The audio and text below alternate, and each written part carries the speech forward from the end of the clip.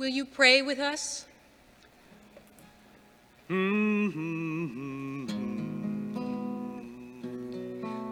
I may speak with bravest fire, but have the gift to all inspire, but have not love, my words are vain, like sounding brass and hopeless gain.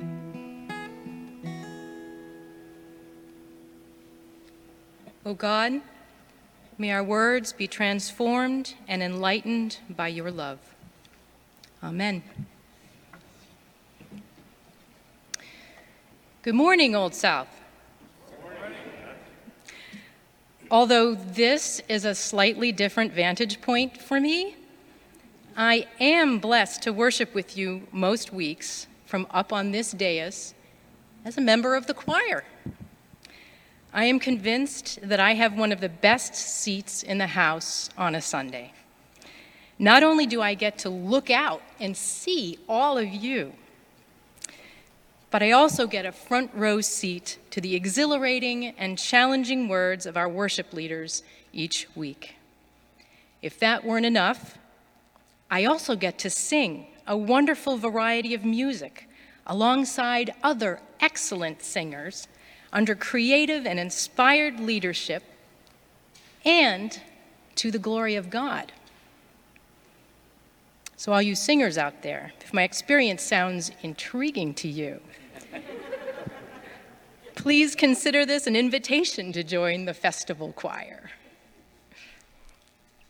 So yes, I love Old South's music, but why else am I here? What has brought Bill and me to this place and to give of our resources to support its mission? Well, for me, it starts in my childhood. I grew up attending church, the kind of church that you would love. My church had compelling and prophetic preaching, wonderful music, loving Sunday school teachers, committed and creative lay leadership, and a real focus on social justice. It knew how to ask tough questions and to wrestle with the difficult answers. It knew how to comfort people, was clear-eyed about the tragedies of human existence, yet offered new ways of seeing God's redeeming presence amidst sadness and chaos. My childhood church was the measure upon which I would come to judge my future church experiences. In case you don't recognize it yet, my childhood church was actually this church, Old South Church. Its minister at that time was my father, Jim Crawford. Truth be told, it was probably the home that he and my mother, Linda Crawford, provided for us that served more as a touchstone for God than Old South itself. My parents put service to God first, while loving us 4 children and instilling in us the importance of prioritizing love of neighbor. In their home, my 3 brothers and I became intimately acquainted with the hard, unceasing, but meaningful and grounding work of the church. And their love for Old South was infectious. As I grew older, I realized that Mom and Pop's life's work to try to make visible the love of God in the world was a mission that I wanted to share. Fast forward to 2014. When Bill and I returned to the Boston area from a 16-year sojourn in Allentown, Pennsylvania, we considered joining a church closer to where we lived in Lexington. But our teenage son urged us to join Old South. In the handful of Sundays we visited, he had found a home in the small but mighty youth group here. And so in 2014, we rejoined and found that Old South was still the kind of church we longed for. And what kind of church is that? I think dipping into the scripture might help me describe it. This morning, we heard the account from Matthew of the beginning of the public ministry of Jesus. After the 4 fishermen immediately heed the call of Jesus to follow him, we also hear about the increasing number of people who began to come from all over the region to hear Jesus. Those in the crowds were not the chosen few who dropped everything all at once. Nevertheless, they knew they wanted somehow to be part of this new Jesus movement. They wanted to get closer to this healing and revolutionary prophet, wanted to experience his new way of seeing, of being, of understanding God. They wanted to be healed by Jesus and to have him heal those they loved. They wanted to catch a glimpse of the new realm of God that Jesus revealed, and perhaps to participate in it themselves. I'd venture to say that they wanted to rub shoulders with Jesus. Belonging to Old South is like the chance to rub shoulders with Jesus and to be healed and changed by the encounter. Old South is no longer simply my childhood church. It is now my chosen adult home, where I rub shoulders with you, the body of Christ, and learn from you how to live into God's new realm. Old South, body of Christ, you demonstrate an unswerving affirmation of the many beloved people and Bill's and my family who are gender non-conforming. Through the visionary work of Grace Speaks, you challenge what I thought were progressive beliefs and show me how I and this very community have a long way to go until we truly offer an open door to everyone, regardless of race. Old South, body of Christ, you expand my understanding of redemption to encompass not just all of humankind, but all of creation, and encourage me to take better care of God's earth. You help me to learn about and take action on the justice issues that so many of our neighbors grapple with by inviting me to action through the Greater Boston Interfaith Organization. Old South, body of Christ, you consistently strive to discover what the radical gospel of love is calling us to do and to be. I am so grateful for the existence of this church, and Bill and I are so thankful to be able to give toward its support.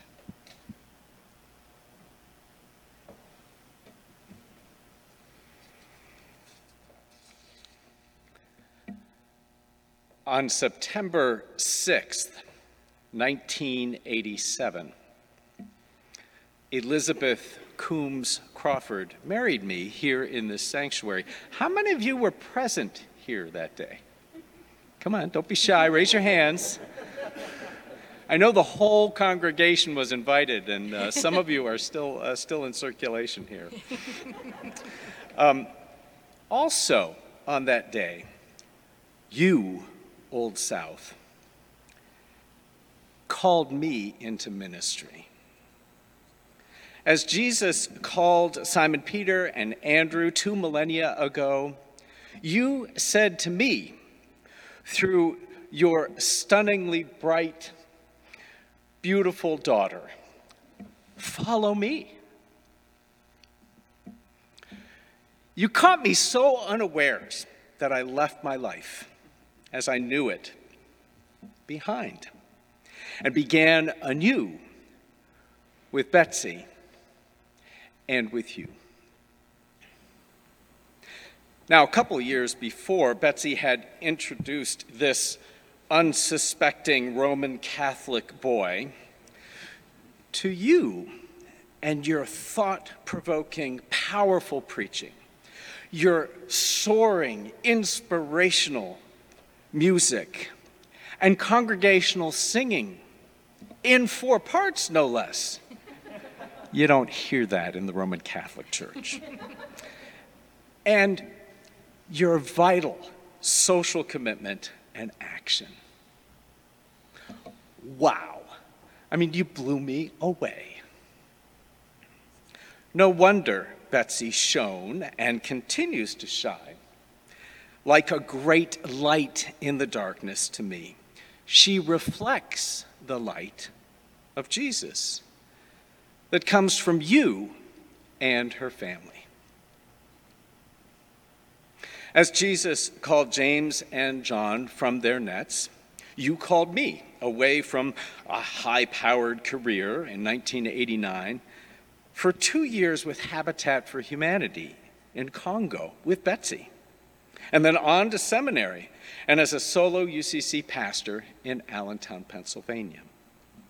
You, Old South Church, supported Betsy and me in Africa. You became our family when Betsy and I began our family at Andover Newton Theological School. And you, Old South Church, ordained me into pastoral ministry. Then, after 16 years of exile in the hinterlands of Pennsylvania, we returned home. And you welcomed us back with open arms. You invited me to share my musical gifts with you, along with Betsy, to respond to the killing of George Floyd with the passage of police reform through the Greater Boston Interfaith Organization, and to keep my hand in ordained ministry by offering me the opportunity to serve here as a wedding minister and by sponsoring me as the part-time ministerial associate at Payson Park Church in Belmont, where I continue to serve. My ministries of music, interfaith social action, and word and sacrament continue to thrive because of you, Old South. Simply put, Betsy and I love Old South Church, and we give to Old South Church because, as the song says, you first loved us. You first gave to us. We give to Old South as we give to our family, as unconditionally, unquestioningly, and readily as we do to our parents, siblings, and children. We give to Old South in the hopes of calling and supporting others to build the commonwealth of God on earth in the depths of Africa or right out here on the streets outside these doors. We give to Old South in hopes that others will claim this congregation as their family as they start to nurture their own family. We give to Old South in hopes of calling and supporting others in the precious sacrifice and joy of ministry, even ordained ministry. When Betsy and I consider what to give, we believe God wants our giving to be a blessing, not a burden. The biblical tithe is an ideal, a goal, but not a requirement or expectation. When we started our ministry with Hope Church in Allentown, we witnessed to that congregation about proportional giving every year, right? As the pastor, that's what you do. And for us, proportional giving means that we want a certain percentage of our earnings to go to the church. We want to be able to give more than the average mainline churchgoer, which is a little under 2% of income. And we also aim to increase our total charitable giving so that someday soon we will be tithing 10% of our income.